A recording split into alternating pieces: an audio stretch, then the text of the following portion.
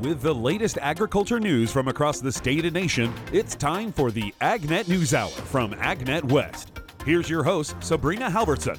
Good morning, and thank you for joining us this morning on the AgNet News Hour. Coming up later, we have reports from the National Farm Machinery Show.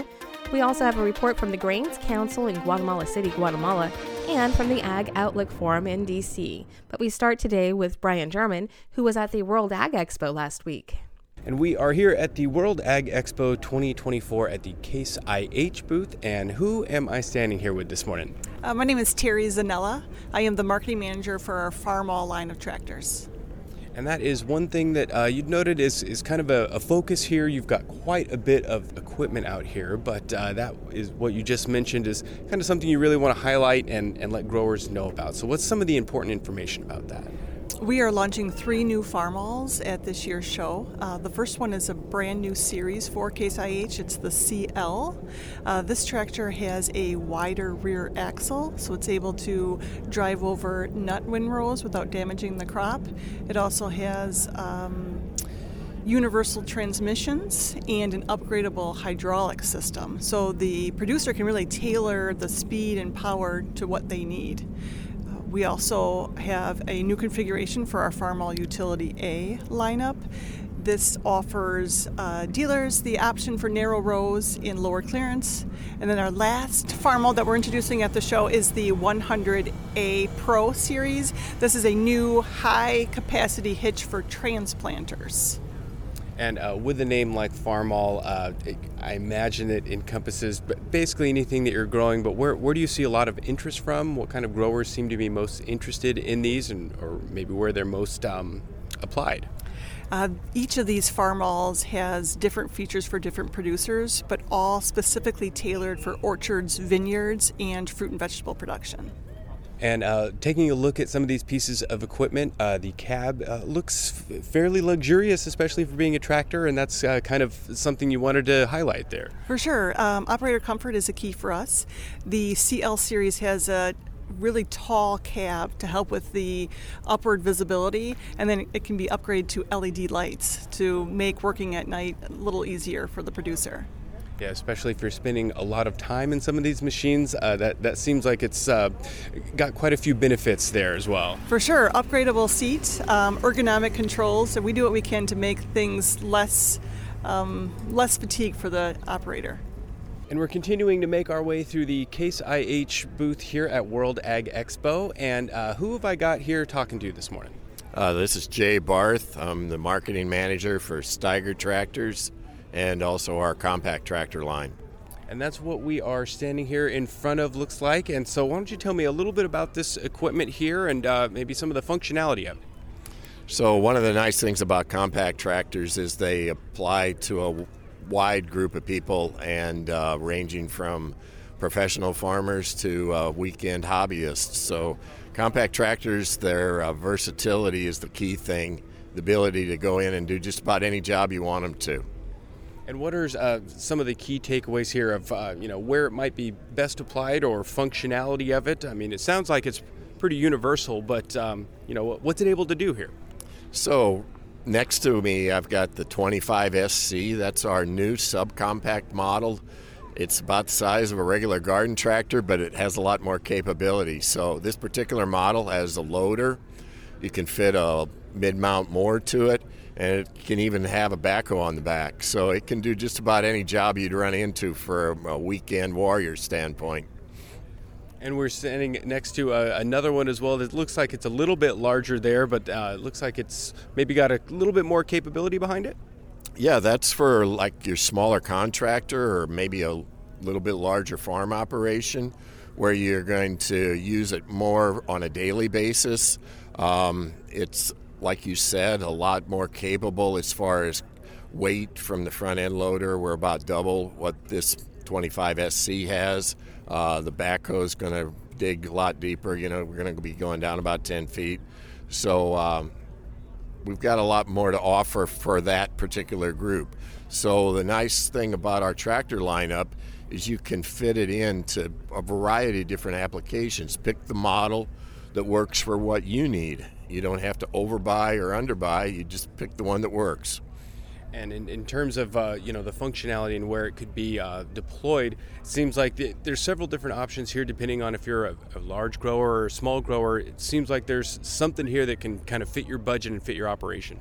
Yeah, that's for sure. And if you go to the other end of the spectrum, we've got our 715 engine horsepower Steiger over there. So that tops out. That's right now the largest four-wheel drive articulated tractor in the marketplace. So plenty of options to choose from, and for anyone that's not able to make it to the farm show here, where can people get some more information to learn about some of these options they've got? Well, two good sources. First is your local dealer. Go in and they have a wealth of knowledge and probably have equipment on their lot to be able to show you. And then if that doesn't work, from the comfort of your chair at home, caseih.com. You're listening to the AgNet News Hour. I'm Sabrina Halvorson. In today's National Spotlight, the National Farm Machinery Show wrapped up over the weekend in Louisville, Kentucky. It's the largest indoor farm show in the U.S. CJ Miller was there and shares a big new attraction from the event. CJ? Big may not be the right word to describe this new Case IH AF11 combine, which is making its debut here at the National Farm Machinery Show. Leo Bose is the harvest marketing lead with Case IH and details the power behind their huge new combine. We do have a C516 corn head hooked to this, so 16 rows, 30-inch row spacing. It all starts with that corn head for capacity. But it doesn't stop there. We go to the grain tank, 567 bushel grain tank capacity. Unload that grain tank at over 6 bushels per second unload rate. And within 100 seconds, I can get that grain tank unloaded. So we don't stop there. That engine is 775 horsepower. So that power plant is really putting that power where we need it. How soon will Case IH's new AF11 combine be available through your local dealership? So later this summer, we'll actually have an order writing program that customers will be able to work with their local dealer, and then we look at limited production for 2025. When it comes to the overall inventory of Case IH's new equipment and replacement parts, Bo says that their supply chain is back on track. For Case IH, that's pretty much, I would say, in our rearview mirror. Now, as you look forward, there may be those hiccups here once in a while, but for us, we don't see that as an issue because our supply base is pretty broad when we look at who we're pulling in and who we're using. So for us, it really hasn't. I would say it's leveled off from probably 3 to 4 years ago. From the National Farm Machinery Show in Louisville, I'm CJ Miller. The U.S. Grains Council gathered in Guatemala City, Guatemala for the first day of the Council's 21st International Marketing Conference and the 64th Annual Membership Meeting Wednesday through Friday last week. USGC President and CEO Ryan LeGrand says Guatemala is a great place to host the meeting. It's the leading corn importer in Central America of U.S. corn, and about 85% of what they import is from the United States. We enjoy very good market share. Just a couple of years ago, they set a record with 1.3 million tons of corn imports from the United States, placing them in the top 5 of our total customers list. So it's a great place to be to highlight Guatemala and Central America as a whole. LeGrand presented to the group and talked about opportunities ahead. Especially when it comes to ethanol, we really believe that exports of bioethanol are poised for growth. There's just so many markets out there that we think are ready to start taking either their first gallons of ethanol or increase what they're already doing. We also talked about the Regional Agricultural Promotion Program, the new funding source coming from USDA that's just right around the corner. We've submitted proposals for that, and that will be a real shot in the arm in terms of the budget that we're receiving. It's going to change the size and scope of this organization and make our reach even further. And hopefully, well, the plan is to produce more results, more exports from that. Expansion and growth within the Grains Council, LeGrand says, is vital for continuing the mission.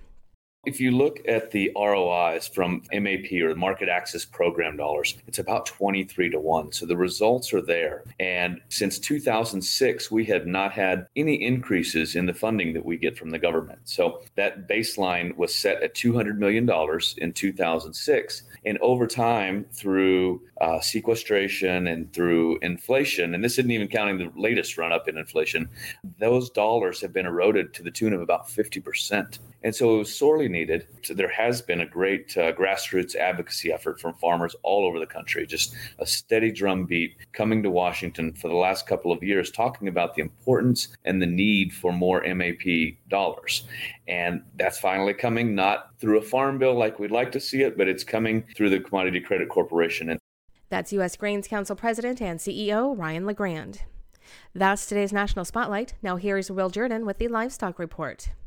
In today's livestock news, the dairy industry is not immune to the basic economic principle of supply and demand. A good thing in this month's dairy prices forecast. USDA's Rod Bain has more on the positive shift in the dairy market. Stronger domestic dairy demand with a month-over-month lower adjustment in production means slightly tighter supplies. And as a result of all of this, product prices here in the U.S. are up. World Agricultural Outlook Board Chair Mark Jekanowski adds within USDA's Dairy Outlook. Cheese price we raised by 7 cents per pound. Butter price up by 11 cents per pound. Dry products as well, non-fat dry milk, dry whey, each raised about a nickel per pound. Translating also into higher milk class prices for February.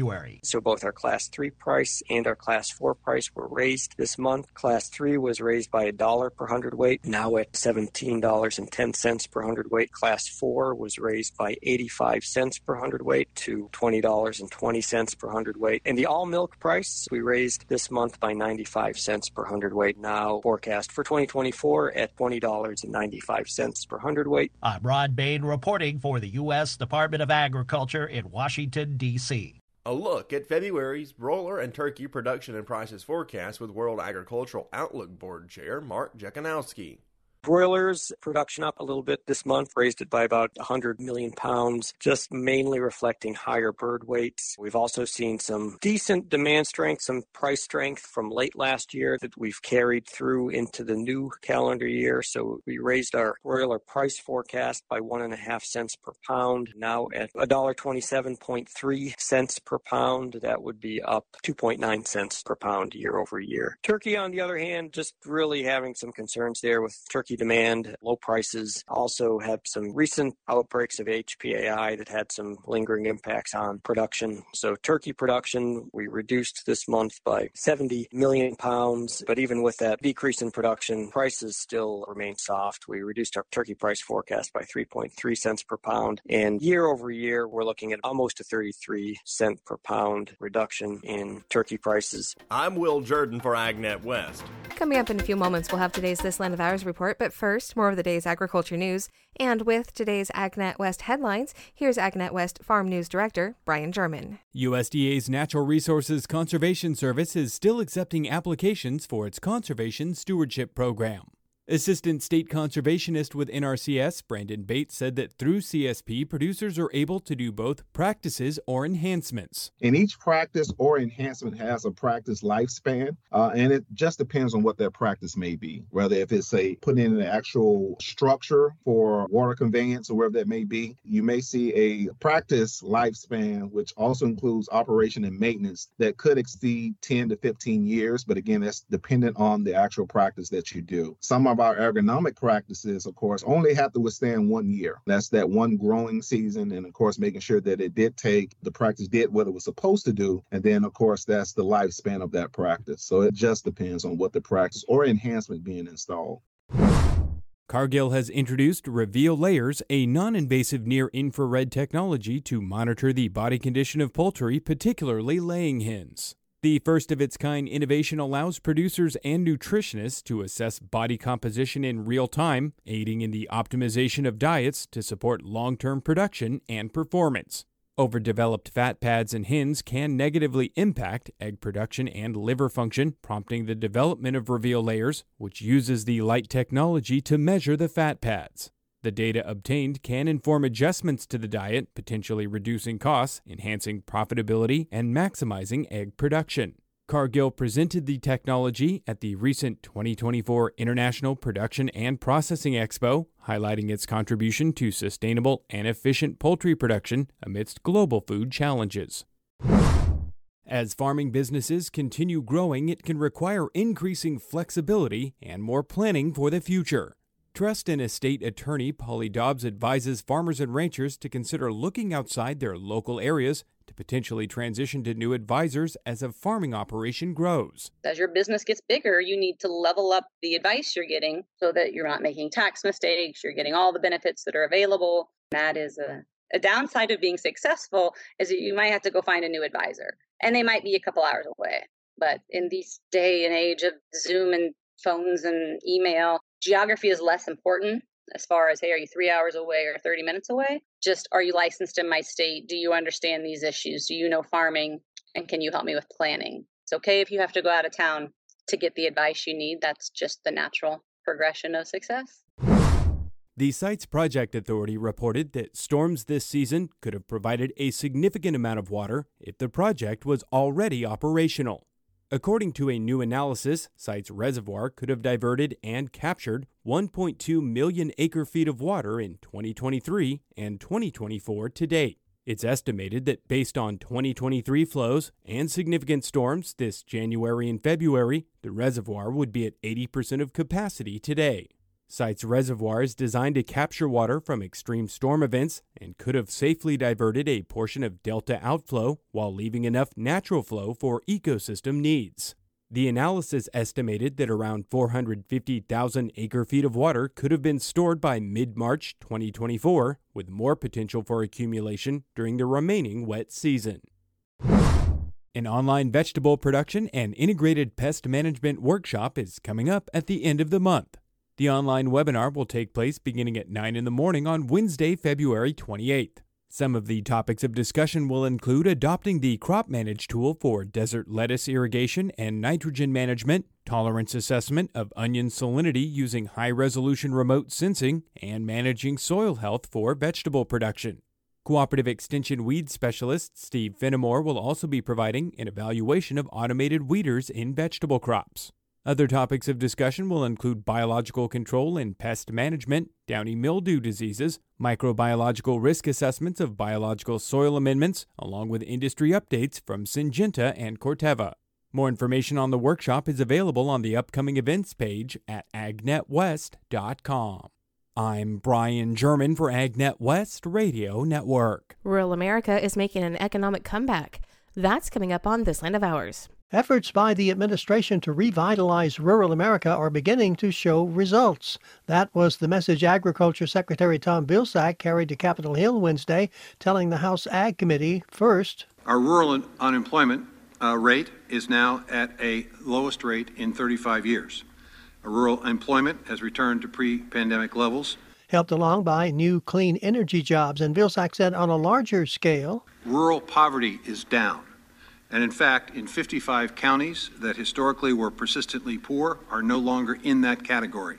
Vilsack telling lawmakers that for decades rural areas have been losing population, but now, according to census data, for the first time in 10 years, rural populations have grown. More people moving in than moving out. This is Gary Crawford reporting for the U.S. Department of Agriculture.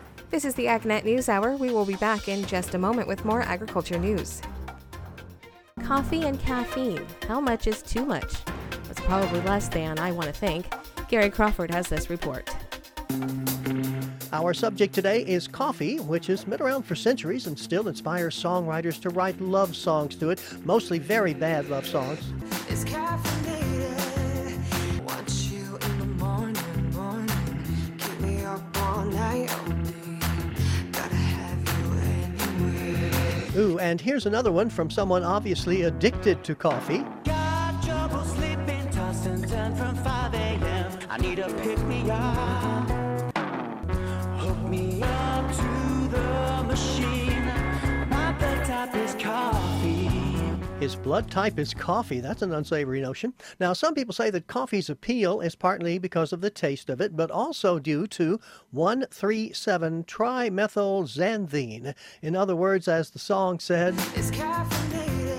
It's caffeinated. Caffeine, which brings up the question, do you really need all that caffeine? Or all that coffee, for that matter? That's Karen Blakesley, Extension Food Scientist, Kansas State University. She says, though it's really hard to answer that question, there are so many variables involved with coffee, not just the caffeine part.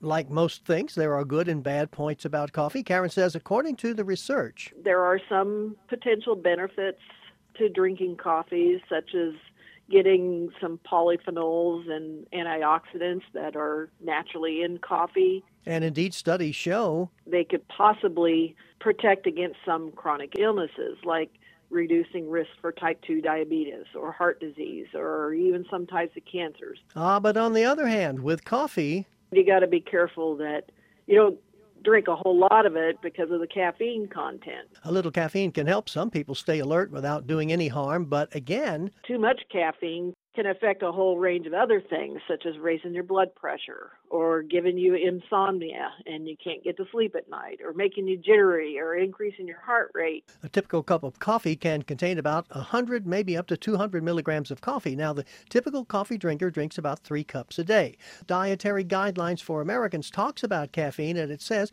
healthy adults can safely take in about 400 milligrams of caffeine a day, so about 4 normal-sized cups of coffee per day. But also consider your own underlying health conditions that you might have. Do you have a heart condition where caffeine could increase your heart rate, and that might not be a good thing for you? Also consider, she says, that coffee's no longer the sole source of caffeine for many Americans. Next time we're going to take a look at that, give you a way to see just how much caffeine you are actually consuming every day. The answer may keep you up at night. If it does, or if you need that coffee to keep you awake in the daytime, maybe you need more sleep. Good point. This is Fully Alert. Gary Crawford reporting for the U.S. Department of Agriculture. Brazil is the highlight of USDA's latest look at the world soybean production and balance sheets, yet latest numbers are also impacting parts of the U.S. bean ledger. Rod Bain reports. February USDA global soybean outlooks usually focus their look at South American crops and production. In particular, this month, the focus is heavily on Brazil, where the crop is being harvested. Yet, as World Agricultural Outlook Board Chair Mark Jekanowski indicates, when it comes to Brazil and world bean supply and demand estimates, primary focus is on the previous marketing year, 2022-23. Based on the amount of exports and crush within Brazil, we believe last year's crop was larger than we had been forecasting. So we raised last year's crop by 2 million tons. It was a record last time, but now it's even more of a record. Reflecting higher yield and more area. In the new crop year, we raised our area forecast for Brazil, but that was more than offset by lower yields, leading this month to a 1 million ton reduction in our production forecast. Despite the lower year-over-year bean production forecast, Jekanowski notes that export demand remains strong for Brazilian soybeans. Strong exports out of Brazil during the October to January period. We saw record exports from Brazil. That direct competition in the world market is seemingly having impacts on U.S. soybean exports, if USDA's February forecasts are any indication. So as a result, this month we reduced our U.S. soybean export forecast by 35 million bushels, now at just over 1.7 billion bushels. Year over year, soybean exports, we're looking at a decline of about 272 million bushels. The adjustment of lower exports in the domestic bean balance sheet is then reflected in an increase in ending stocks for the 2023-24 marketing year. Ending stocks raised by the same amount, 35 million bushels, and we reduced our season average price forecast by 10 cents per bushel down to $12.65 per bushel, and that would be down a little bit more than $1.50 year over year. I'm Rod Bain reporting for the U.S. Department of Agriculture in Washington, D.C. Sales account manager for AgroLiquid, Dylan Rogers, joins us today to talk about their ongoing research work in almonds. So, as ag evolves, and here at AgroLiquid, we thought it was important to have research that was specific to different growing regions and different crops. We started almond trials about 7 years ago, and the reasoning behind this, we wanted to introduce research data that was relevant to the permanent crop growers here in California. The trial now is in its 7th year. The goal of the trial is we're comparing the efficiency of AgroLiquid products against conventional products and other specialty type fertilizers that are gaining a stronger foothold in the almond industry. So these are all in the same region. There's been 4 years of the study that have been in the same block. So we just wanted to show, year after year in a permanent crop, because a lot of times in permanent crops, we're fertilizing next year's crop. So we wanted a good consistent chunk of data that's off of the same block and the same trees. The past 2 years, the trial has moved, so we're in a new block, and we've switched up the program a little bit, and we're on that same track. We're gonna push for a few more years of data to get solid permanent crop data. It's important to stay in the same location. After 6 years now of harvest data, we're seeing positive results. With those lower use rates, we're able to maintain yields in line with the conventional products, sometimes if not better yields. So it's going well. This is the AgNet News Hour, and we will be back in just a moment with more agriculture news. Welcome back to the AgNet News Hour. For today's featured interview, we go back to the USDA Agriculture Outlook Forum. May I please get your name and your title? My name is Wayne Connolly, and I'm a budget analyst for the FPAC Business Center. Okay, well, tell me first what that is. Well, the FPAC Business Center is a kind of a service center that has different types of services that were individual to like FSA and RCS, and they kind of the overlapping duties and responsibilities, they kind of brought them into one roof as a better way to service the customer, the farmer, the rancher. Yeah. So today we are out at the USDA Ag Outlook Forum, and you are at a history booth. So tell me what this is all about. Well, this actually came about last year when I came to the forum, and I was asking them, where is the history booth, because I love history, and they didn't have one set up, and I said I'd be happy to do one for you next year, and especially to help commemorate the 100th anniversary of the Ag Outlook Forum. And so over the past couple of years, I've actually collected things on my own and kind of opened up a museum at the South Building in agriculture. And so just recently featured on the front page of the Wall Street Journal. It's all about the museum and how it kind of came about. So I've collected things over the years and now have a chance to display them. And now at the Ag Outlook Forum, have a chance to share with everybody else the things that I've learned, not only the pictures that are behind us, but just some of the things that have happened over the years here, and just kind of trying to preserve the history and preserve some of the things that are historical to the building. So you really found a way to connect all of these interests of yours with the history, with agriculture, bring it all together into something that can really serve the public. Yes, exactly. In fact, it's ironic because the Wall Street Journal calls it the most exclusive museum in the U.S., and that's only because we're the People's Department. We're the only agency that sits on the mall, so we're trying to make it more accessible and more in a more prominent space where people can actually come in and enjoy it. So just kind of working, and hopefully the goal is to make that happen one day. So how long will this be on display? This was just for the 2-day display, but the items that I have here on display in the pictures are also in the South Building in some space that we've used now to display historic things. I call it the museum. It's kind of tucked away in the South Building, but more and more people are coming by, and I think over the past several months I've had about 500 people come by. So is the plan to just keep it there? Well, it'd be ideally in a little bit more of a prominent space in the building where it's more accessible to people, where they can actually find it. Because if you're familiar with the South Building, the main building, it's when it was built in the 30s, it was the largest building in the world, 7 miles of corridors. I mean, the back side, front side, it's 2 city blocks long, so you can definitely get your steps in when you're in the building. But if you're not sure where it is, it's kind of hard to find. But as I meet people and people are actually talking about it more, they're telling people, colleagues and stuff, hey, this is where you can find it. So now we're doing kind of like some orientation, onboarding activities, maybe some team events that people are using it for now, and doing some historical walking tours of the building itself. So just kind of making it available to as many people as possible.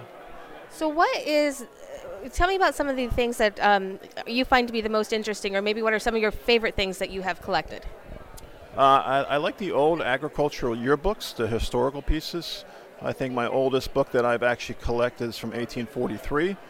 And there's a lot of stories and displays in the museum. One of my favorite ones is on loan from the Secretary's office is a 1909 championship baseball trophy. That back in the day we probably had about 44 different social sporting groups. And in fact, the first ones probably came on around the late 19th century. We had baseball teams, football teams. The baseball team was very prolific. In fact, there's a story about Noodles Hahn, who was a famous baseball pitcher for the Cincinnati Reds. In fact, he's in the Cincinnati Reds Hall of Fame. But he knew back in the turn of the century, around 1906, he put himself through veterinary school, became a surgeon, and he knew one day his arm would fail him, and so he became a meat inspector for USDA. Yeah, and the funny thing about that is that our amateur baseball team tried to recruit him to come to D.C. to play for their team, but he would never want to leave Cincinnati because he would throw batting practice for every Cincinnati Reds home game until he's about 70 years old. So that's a neat little story that's in the museum. Talk about the George Washington Carver, the Jessup Ag Wagon. So I have what's left of the Jessup Ag Wagon on display in the museum. That's a nice little story about how he created the wagon, how the first black extension agent, Campbell, was the driver of that wagon. And they would go out there trying to reach the farmers that were forgotten or left behind after 1906 when the wagon was developed. And I found that little piece of wood that was left at the George Washington Carver Center. There's a nice little replica, or an actual size replica of the George Washington Carver Center in the lobby there. And that's where I learned about there's nothing left of the original 1906 wagon. Came across this piece of wood, and they graciously let me display it in the museum. In fact, I've been working with jazz musician James Brandon Lewis to have him come and perform at an event at USDA because he developed this album, and it's a concept album, and it's all about the Jessup wagon and George Washington Carver. And I thought, that's kind of a neat thing to tie in. So I actually reached out to him. He didn't think I was real, but yeah, no, it's like I took a picture and sent it to him, and he loved it, and he thought it'd be a great opportunity to come one day to perform, for the employees at Agriculture and talk about the album and how it came about and how his relation to the wagon and George Washington Carver. So I thought, that's a nice little story. So I have little stories like that throughout the museum. And so when people come and visit, I love to talk about these stories and share it with people. And then they go out and share with other people and get more interest, and people come back and check it out. That is amazing. I'm so glad that I stopped here at the booth and chatted with you. For people who are listening to this, like I said, we have our listeners out in California who maybe can't make it in. Is there anything online that they can go and see, or is there a way that they can learn more about the museum online before they come and visit? Not yet. So one of the things that we're working on is a historical society. So we're doing some sign-ups right now. So for example, I'm reaching out to some authors of agricultural books or some period pieces of history, and they're actually going to come in and do some talks about some of the things that they have learned. So for example, Aunt Sammy's Radio Recipes was a program back in the 20s. In fact, the first airing was in October 1926. And Aunt Sammy wasn't just one person, it was actually 3 women who worked for the Bureau of Home Economics. In fact, at that time in the 20s, USDA employed more female scientists than anywhere else in the country. So that's something that we share. But I actually reached out to a professor who actually wrote a book about Aunt Sammy and the radio recipes, professor from Penn State, Justin Nordstrom, who actually wants to come down, kind of tour the museum and actually do a little bit of a talk on his book and Aunt Sammy and the radio recipes. So, but yeah, we're trying to get the word out that way, but through the Historical Society, hopefully we'll have a media presence out there somewhere where people can learn. And I've done some virtual things for groups within USDA people who are working remotely or different California. So we'll do some virtual stuff where they can actually see the museum through the presentation that I might do online. Yeah. But it's been a lot of fun. And we're just trying to get the word out there, just trying to save as much history as possible and share what we find. Thank you so much for your time. Thank you for being out here. And thank you for doing this whole project. I am also a bit of a history buff, history nerd, however you want to say it. But yeah, I think it's fantastic that you're doing this. Well, thank you very much. It's been a labor of love. And if you read the article in the Wall Street Journal, it's been a lot of fun. And I wish I could do it for many, many years. And I'm just hoping that it continues on, even if I'm gone. I could have retired some years back, but having too much fun right now. All right. Well, thank you again. You are listening to the AgNet News Hour. For more news now, Agriculture Secretary Tom Vilsack told Congress that agricultural producers are going to face, quote, chaos in the marketplace if Congress does not address the impact of the U.S. Supreme Court ruling over California's Proposition 12. Representative Glenn G.T. Thompson, a Republican from Pennsylvania and chairman of the committee, asked Secretary Vilsack about the economic harm of Proposition 12 going into effect, pointing to a USDA study showing prices for certain pork products have risen as much as 41%. The reality is this, that when each state has the ability to define for itself and for its consumers exactly what farming techniques or practices are appropriate, it does create the possibility of 50 different sets of rules and regulations, which obviously creates serious concerns for producers because they have no stability and they have no certainty.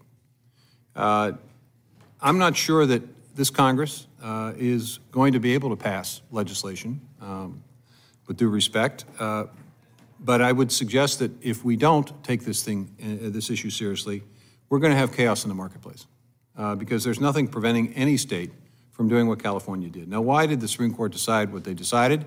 They decided it because they believed that each and every producer had their own choice to participate in this market. They basically said it didn't violate the Commerce Clause because it didn't discriminate against any particular producer. Well, the problem, I think, is that it didn't anticipate the impact of 12% of the market changing the rules on the entire market. And I think that there's risk of that occurring all across the country. Having said that, it is a little bit difficult, however, to create consistency within this Congress and within this country on this issue of states' rights.